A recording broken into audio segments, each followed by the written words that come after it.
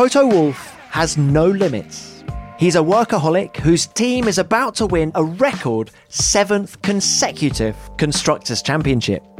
Yet his desire for more trophies remains all-consuming. That's why he's staying with Mercedes beyond this year, and that's why he's across everything all the time. The man's a machine.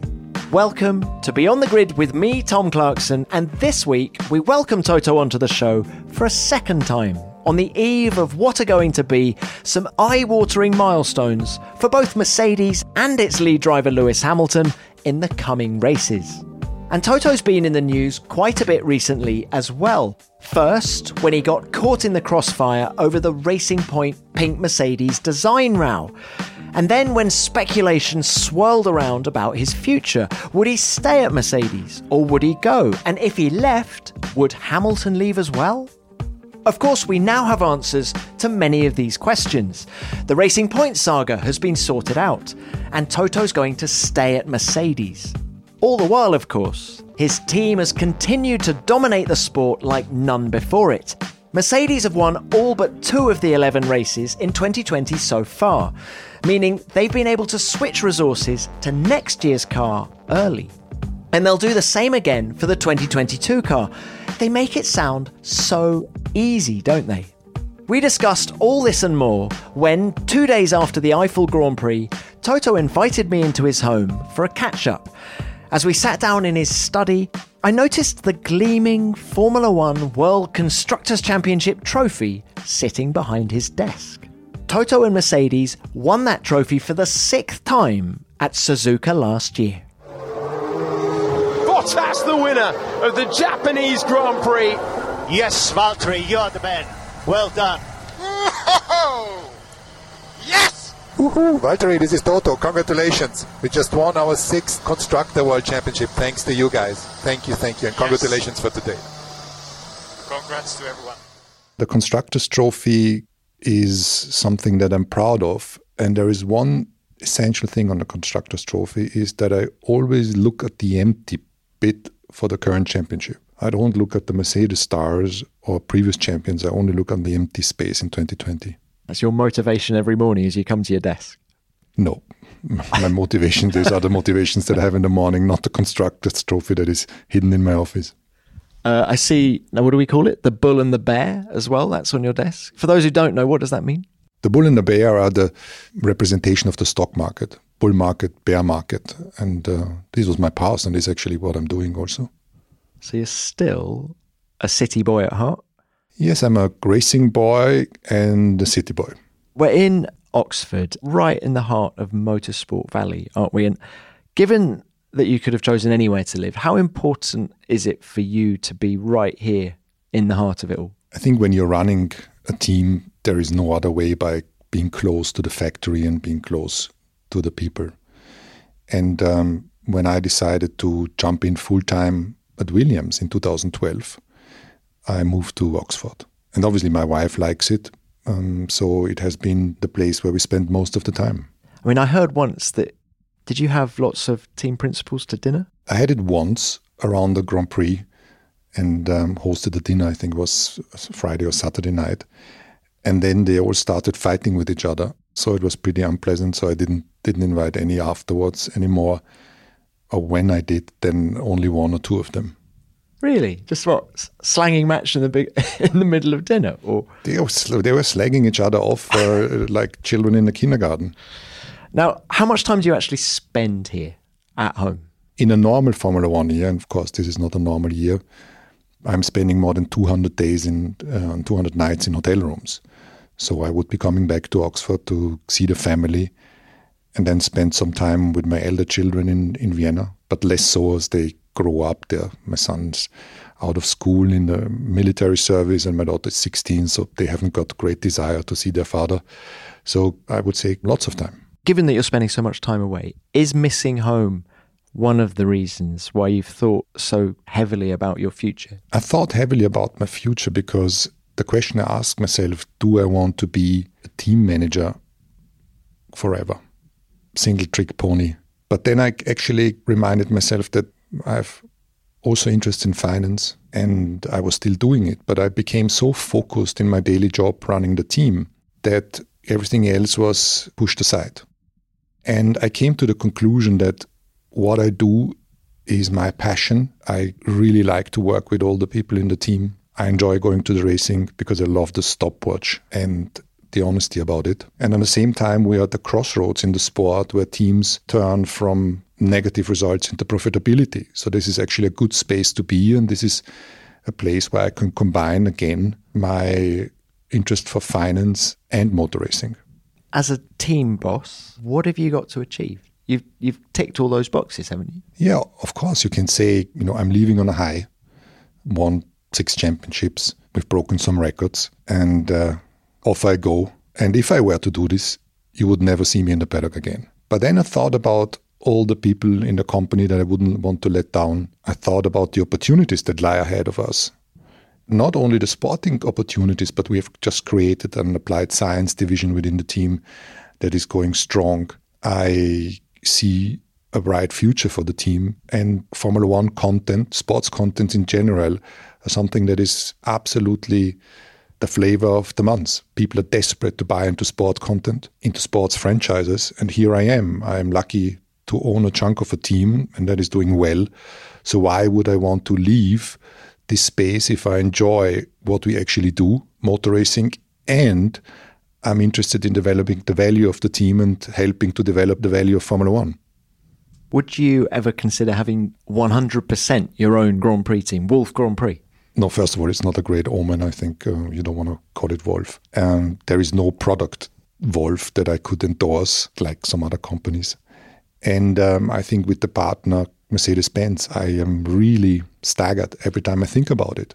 There's not many people out there that can say they're a partner with Mercedes-Benz. I'm doing this since a few years now. My relationship to the Daimler management is intact, or more than intact.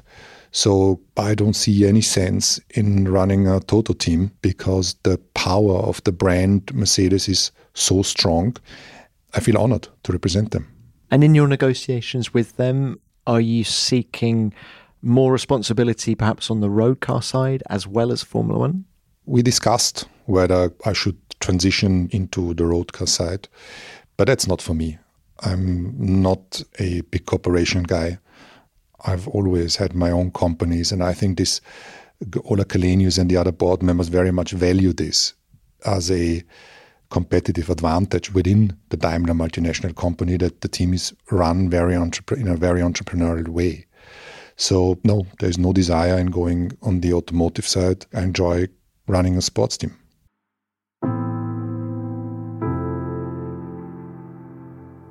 Toto often says that all 2,000 people who work for Mercedes are equally important, but one of them was perhaps a little more special than most. Niki Lauda was Mercedes' non-executive chairman. He was the team's talisman and inspiration. He was Toto's right-hand man and friend. Together they saw Mercedes go from contenders to conquerors. The 3-time world champion's death in May 2019 at the age of 70 saddened everyone in the sport. And just 6 days later, Lewis Hamilton won the Monaco Grand Prix for the team Niki had convinced him to join. Toto doesn't speak to the drivers on the radio very often, but that day he had something to say. Wearing the crash helmet colours of Niki Lauda, Lewis Hamilton is the winner of the Monaco Grand Prix. Lewis, that was a victory worth Niki. Well done, unbelievable job, congratulations. How do you still feel Niki's loss? Niki was a very important part in the team. His sheer presence gave us support. And the most important is that I lost a friend.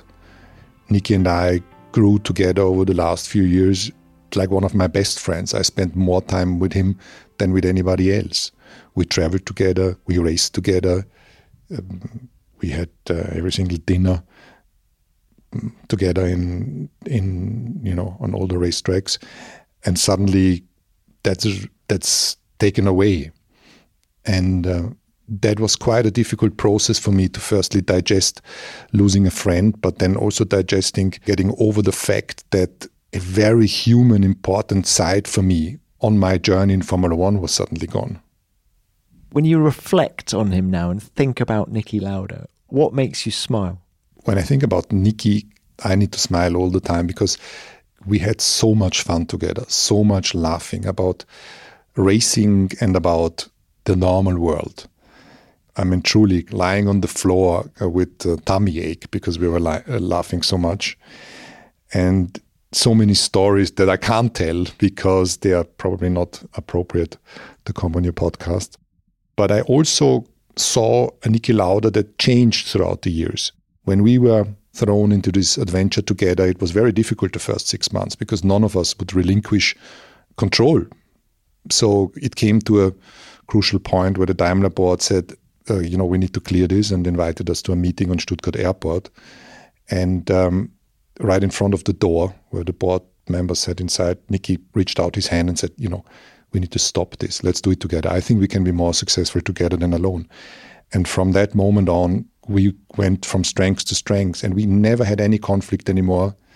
He started to appreciate my strengths and accept my weaknesses. And on the other side, he had lots of strengths and also weaknesses, and we were just complementary.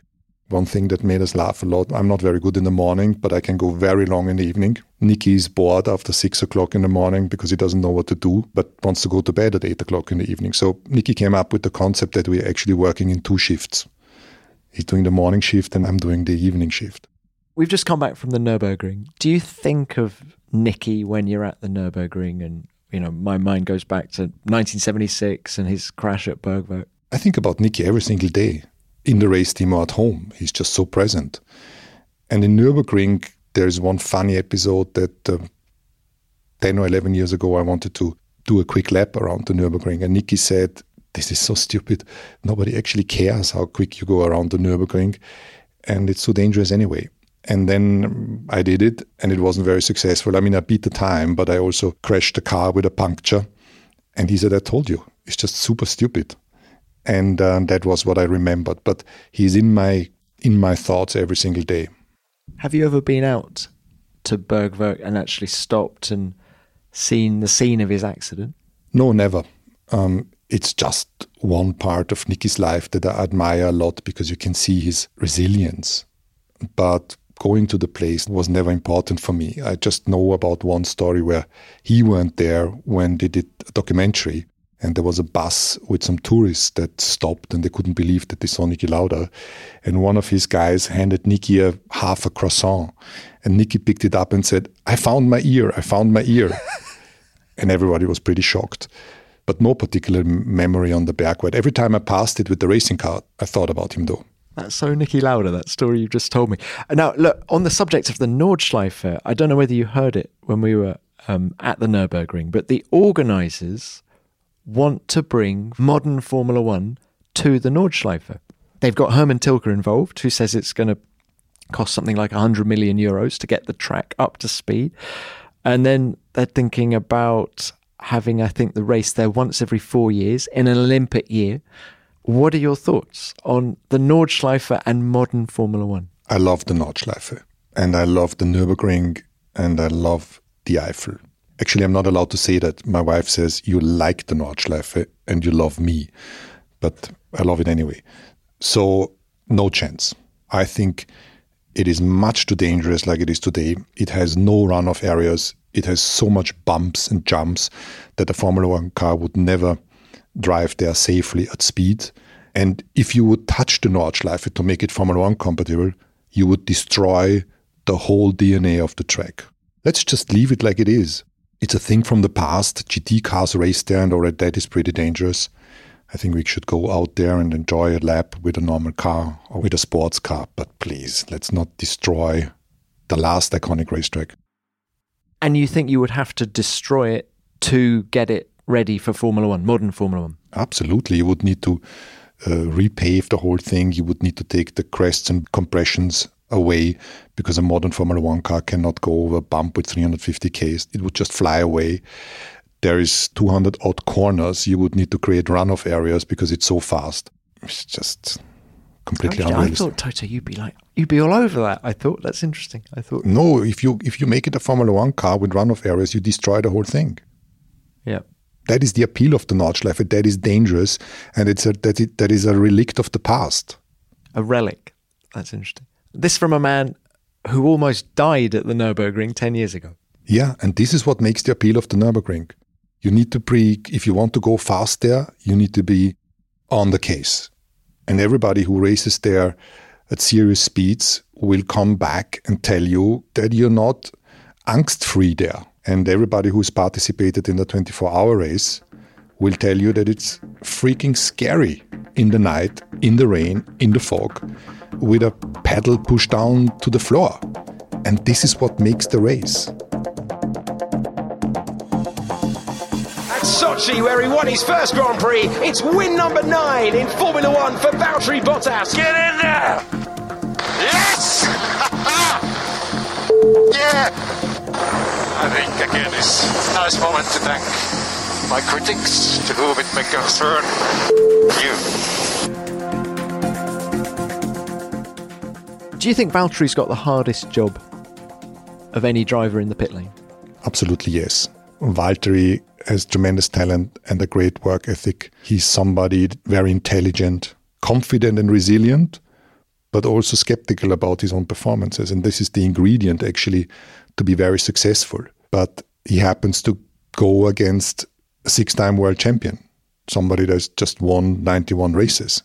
And he knows that, but it actually pushes him. And if you look at his performances, he could have been on pole at least 3 times this year and just missed out with a tiny margin. He could or should have won maybe 2 or 3 more races this year if safety cars or races being stopped wouldn't have worked against him. And he knows that, and we know that.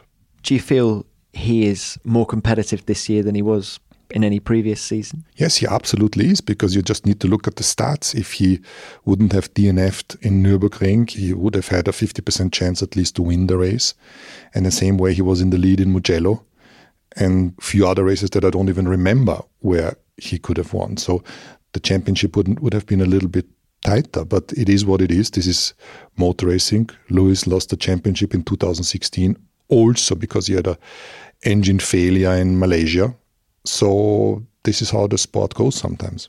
And how do you feel Valtteri was on the Sunday night of Nürburgring? Does he know now that might be the moment when it slipped away? Valtteri wasn't happy. I saw him after the race and I saw him on the airport, and you could clearly see that it was a moment where that hurt a lot. And I think if you're a racing driver with his ambition, and the ambition is to become a world champion, and you realize you've just got a big hit for this year's ambition, that is difficult to swallow. But on the other side, he's been so resilient, and I'm sure he's going to continue to push these championships, and then next year there's another go. Why do you think the dynamic between your two guys works so well? They are totally different characters, but the most important is that they do the talking on the track. There's no political games between them. There's no hiding of data. The exchange that happens in the briefings is actually better than I've ever seen. They would share experiences out on track, set up information, and I've never seen any difficult moment between the two. And that is a very important factor, because we are traveling circus. We go to these tracks 20 times a year. We spend a lot of time with each other, and if the two drivers fight, that creates a negative momentum, negative dynamic in the team. And none of that has ever happened since Valtteri joined the team.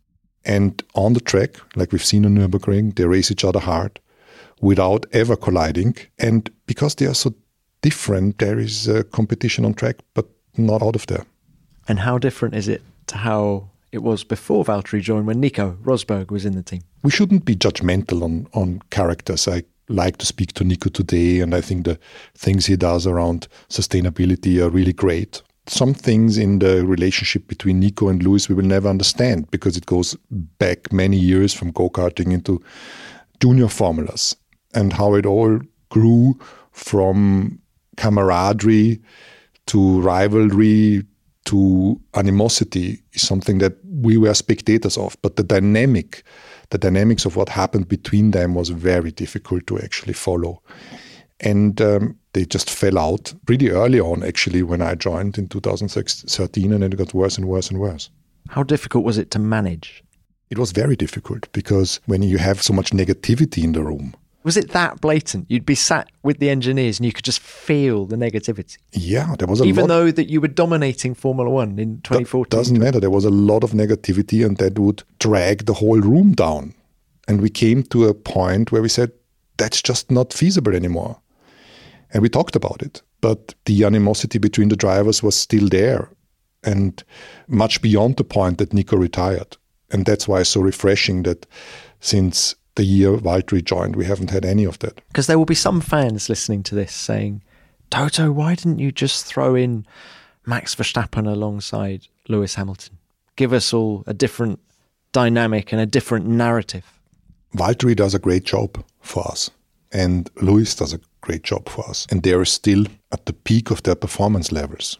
Then we have juniors that are coming up that have been with us for many years and could be the future for us. So this is what we look at. And the situation around Max doesn't provide any opportunity now. He's bound to Red Bull. I respect his loyalty a lot. I think it's important for Red Bull to have Max.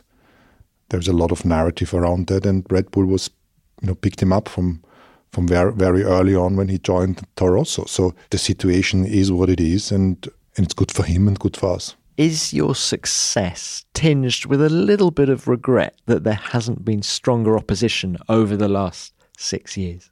I think you need to stay humble. Of course, we try to enjoy the success we had and the success we hopefully have in the future, and try to build an organization that is resilient to regulatory change and stays on top of the game.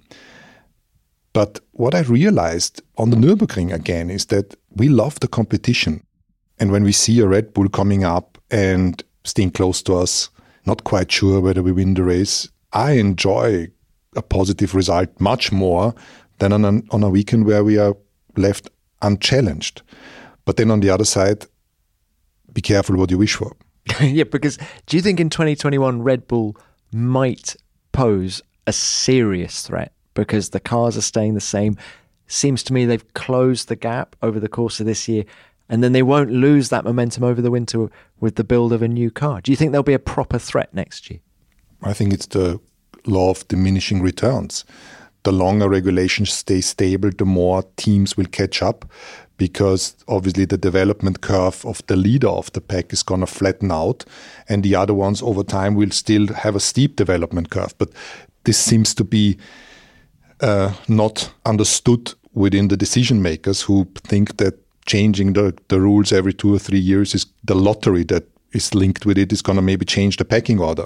So in a way, changing regulations for us every 3 years is actually the optimum. It's clear that with stable regulations next year, Red Bull is going to get closer. We're very much looking forward to that. This is very much our opinion from every single soul in our company. Bring it on. That's what we thrive on. We need the challenge. Lewis Hamilton wins the Eiffel Grand Prix and ties the all-time win record. Michael Schumacher has company. Sporting history made at the Nürburgring. What a drive, mate. In such difficult conditions. That was just awesome. And Verstappen just pipped us at that fastest lap just by 6 1/1000ths. Yeah, I see that. They're getting fast, man. We gotta keep pushing. What a result. Thanks so much. You're, I assume, mid-conversations with Lewis right now about his future. And of course, the last contract you did it with Nicky, and now you're negotiating it on his own. Have I read that situation correctly? I think we owe it to Nicky to even have Lewis in the team, because he pushed very hard back in 2012, and Singapore was actually the event, to lure Lewis away from McLaren into Mercedes. And that was a bold move from both sides, because Nicky had to, open up his portemonnaie, and Lewis had to take a decision that to go from a top team into a team with potential and a great brand, but clearly not a front runner. So he was the key part back then. And since then, the last time around, or the last 2 times around, I was negotiating the contract. Spent 10 hours in Lewis's apartment, followed by pizza And it was pretty easy and straightforward. Lewis and I are completely aligned in what we do, and we recognize that there is one day every 3 years where we have objectives that differ. But in a way we know that, and it's uncomfortable for the both of us because negotiating with a friend is always difficult. But we get our heads around it, and at the end we've always come out with a compromise. You know, the best deal is when both parties feel that it's not great, and this is how we felt every single time. So that's okay. Now, Andrew Shovlin, your chief trackside engineer, was saying at the weekend how Lewis has evolved and improved as a driver in the 8 years that he's been at Mercedes. How do you feel he's evolved and changed, both in and out of the cockpit? I think talking about Andrew Shovlin, he's somebody that has, in the same way like Lewis, evolved tremendously from the first day I met him to today. He's not the person I met in 2013. He's not the Andrew Shovlin. He's not the Shov that we know today. And he's been a really important part also to get the best out of Lewis. And Lewis himself, what always inspires me is how analytical and how skeptical he is about his own level of performance. When you listen to his debriefs when he's won a race, Nürburgring is a good example. We spent 45 minutes on debriefing his race. He could have left quickly and gone, but there's so much hard work that is invisible to everybody else. And though some of those kids think, okay, this is we're racing here and that's good fun, and then we dash off. And Lewis does the contrary. And the development of him out of the car is amazing. The trust he has given to the team over those years has evolved. And within the car, I don't think we need to even comment. He's clearly the best guy of this generation. But how do you feel he's improved in the car? Because the engineers think he has. Do you think he has as well? I think the way the engineers and Lewis cooperate has changed a lot, because obviously engineers tend to disregard the driver's opinion. They look at data. And the driver very much feels left aside with their comments. And I think what we were able over those last years to really align the perspectives of both sides and get the best out of the data and the best out of Lewis. And today we have a situation that they trust each other. And that is something that is very important. And we have situations where Lewis makes a call and the engineers say, that sounds right. And on the other side, the engineers make a call and Lewis will say, that sounds right. Can you describe what it's been like to ride the wave of success with Lewis? I think that the success we had with each other has built a great relationship of trust from a pure professional relationship and skepticism to each other. We have really grown together, and we are now capable of enjoying the good moments, and we share those good moments. In the past, we would always speak to each other and text on the Sunday or Monday after bad race, only because that's the way we are wired, always leaving no stone unturned when something went bad. And now we're actually capable since a while to remind each other that is just a good moment that we had. And I like it a lot to have the exchanges Sunday night and Monday. Enjoy the journey. Enjoy the journey with all its ups and downs, where, according to his motto, we lose and win together. Now, Lewis says statistics don't matter to him, in spite of the fact he's just equalled Michael Schumacher's 91 wins. Does stats matter to you? Absolutely zero. Stats are something from the past. And apart from a few insiders and my mother, nobody's really interested on how many races I've won or championships. But you're about to break the record for the number of consecutive titles. Does that mean anything to you? No, it doesn't, because it's the past. I want to do a job and seek perfection in what I do and what we do every single day, and I only think about tomorrow. I can't tell you how I will feel about it when I leave the sport one day or when I'm older. I might be looking back and say, great, but I think those records don't matter. Who thinks about how many rings Phil Jackson has won? Who thinks about how many Super Bowls Tom Brady has won? Or how many Champions League wins Ronaldo or Klopp has done? It just interests the insider. And in that perspective, we need to think outside of our microcosmos. So where's the satisfaction for you? The satisfaction is about enjoying what I do every single day. It's the relationships with the people. It's building an organization that is resilient and an organization that is successful. And that translates into the stopwatch. I like to compete. Do mistakes and bad races keep you awake at night? They do, yes. They do keep me awake for a few days. And it's probably more pain in losing than joy in winning. But that keeps me on my toes. Lewis Hamilton is the only driver to have come into the pits. No one else has come in because the pit entry is closed. We're going to get a penalty. I believe we will get a penalty. Lewis Hamilton, 2 separate time penalties. What happened? Those starts going to the grid. Got a 5-second penalty for each. Where is that in the rule book? So, Monza with the closed pit lane, Russia with Lewis's practice starts in the wrong place. How were you after those? I mean, we will have explanations why it happened, and that's why you can get your head around it. But absolutely avoidable mistakes from everybody, and something that we're not going to do more than once. We need to learn and be honest about it. And this is what strengths of the team, that we never blame a person or a group. We only blame the problem. Why do you never go on the podium? Because I'm having so much visibility in the media anyway, that I'd like to have the podium for the unsung heroes. Everybody who contributes to the team's success in the same way I contribute should be seen up there and should be recognized up there. I'm speaking to cameras every single day on the racetrack.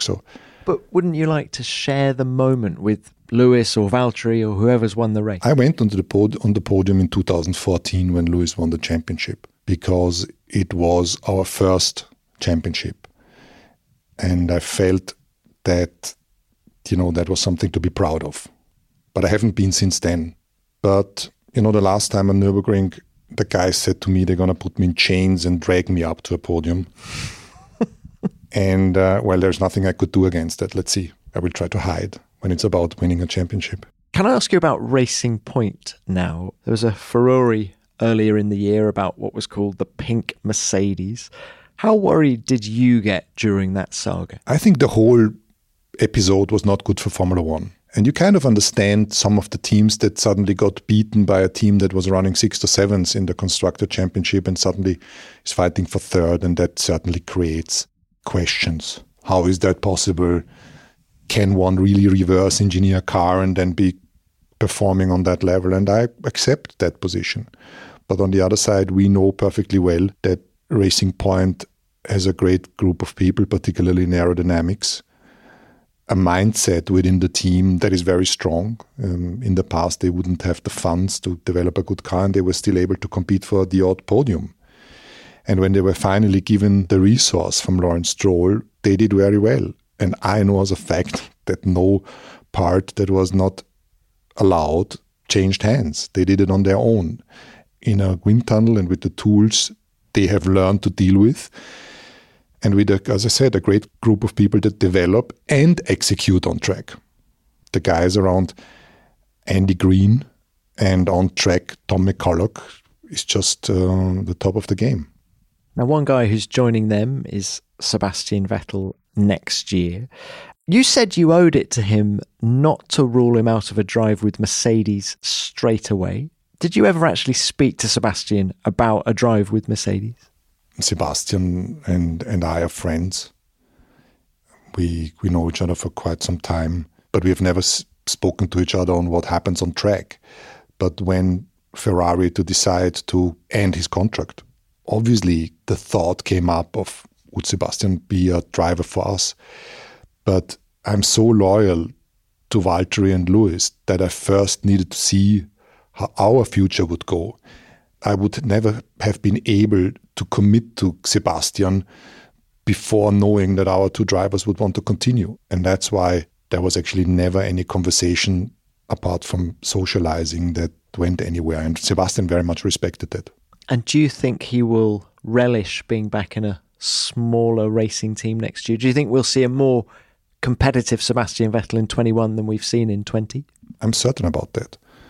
A driver needs to feel well within an environment, needs to be supported, and needs to be looked after.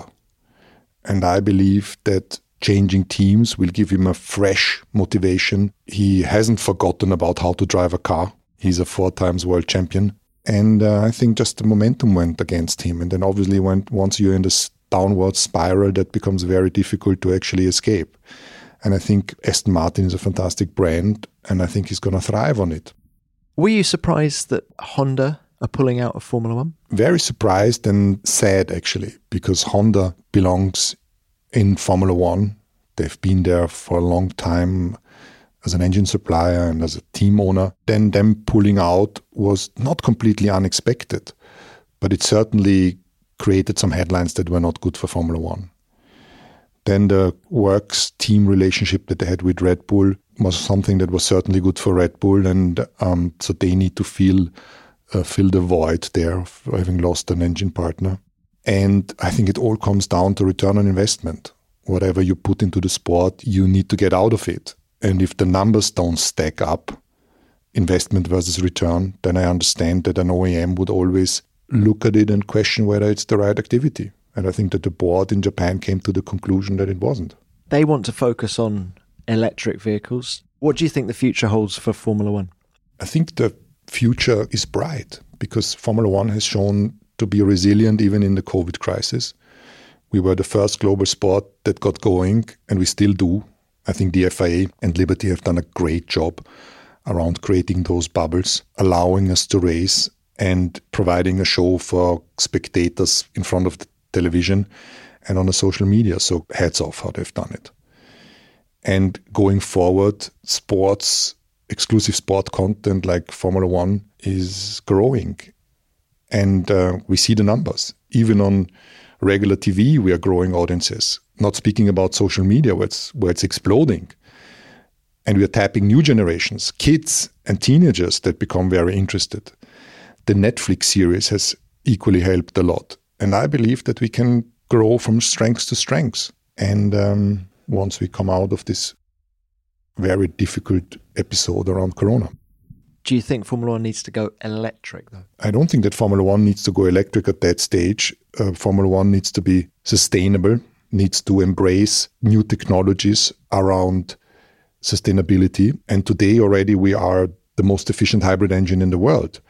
But we're not really good in selling that and talking about it. All teams and Formula One are trying to have the least negative carbon footprint that we can. And the future engine regulations need to certainly go towards more electric, more green fuels, and more energy recovery through the devices that we have today or new ones.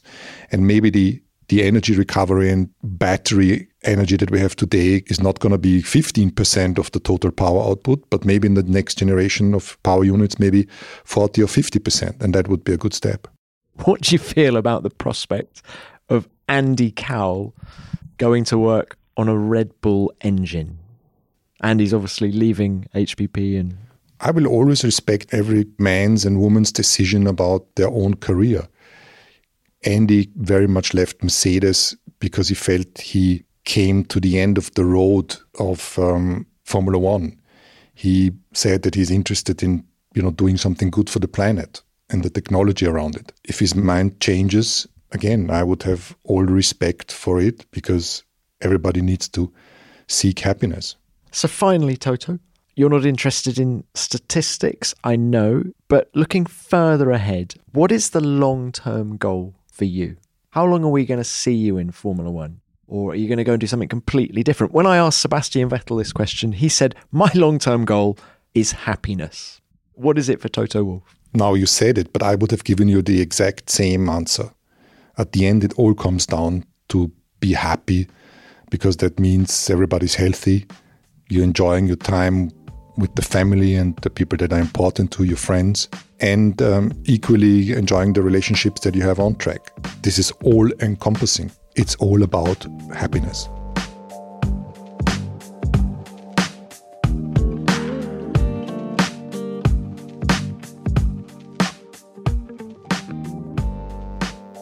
Who else would like to see Toto wrapped in chains and dragged onto the podium before the year's out? But what a great chat. Even though Toto's in the news a lot, he always delivers a few gold nuggets whenever you chat to him. What he said about the relationship between Lewis and Nico Rosberg, the animosity between them, was fascinating. And you can tell that he still feels Niki Lauda's loss deeply. But I also loved getting his thoughts on the here and now, where he sees Formula One going in terms of power units, why he didn't seriously consider Sebastian Vettel for a Mercedes seat, and why Lewis continues to get better and better. Toto, many thanks for your time. It was great to catch up. Well, that's almost it for another week, but before we go, let's dive into the virtual mailbag to see what you've been saying about last week's show with Chase Carey. Adrian Nolan got in touch to say this. Instead of 1 + 1 = 1.5 and arguing over who lost the half, let's have 1.1 = 3 and argue about how we're going to share the 1. That was a great summary of F1's divide and conquer past and Liberty's new approach. That quote was absolute gold. Well, I couldn't agree more, Adrian. That one quote tells you a lot about Chase's approach over these last 4 years. And David Miras got in touch to say this. Great episode, however, I'd have to respectfully disagree with Chase regarding the Netflix Drive to Survive fanbase only interested in the teams and drivers. One episode focused on the behind the scenes at Liberty Media and the FIA would prove hugely popular. Well, it sure would, David. Let's hope it happens before the end of the year. And Jimmy Sakovic got in touch to say this. Great episode, definitely enjoyed hearing Chase's side of the story in dealing with and running the sport through the pandemic. Wouldn't mind a round of golf with him either. Well, you're a brave man, Jimmy. I think Chase is going to get properly good at golf next year. I'd get the round in early. Sorry if I haven't been able to read out your message, but please rest assured that I look at everything that you send in. And remember, I'm at Tom Clarkson F1 on Twitter, or you can use the hashtag F1 Beyond the Grid. As ever, thanks for listening. Beyond the Grid is produced by F1 in association with Audio Boom. Until next time, keep it flat out.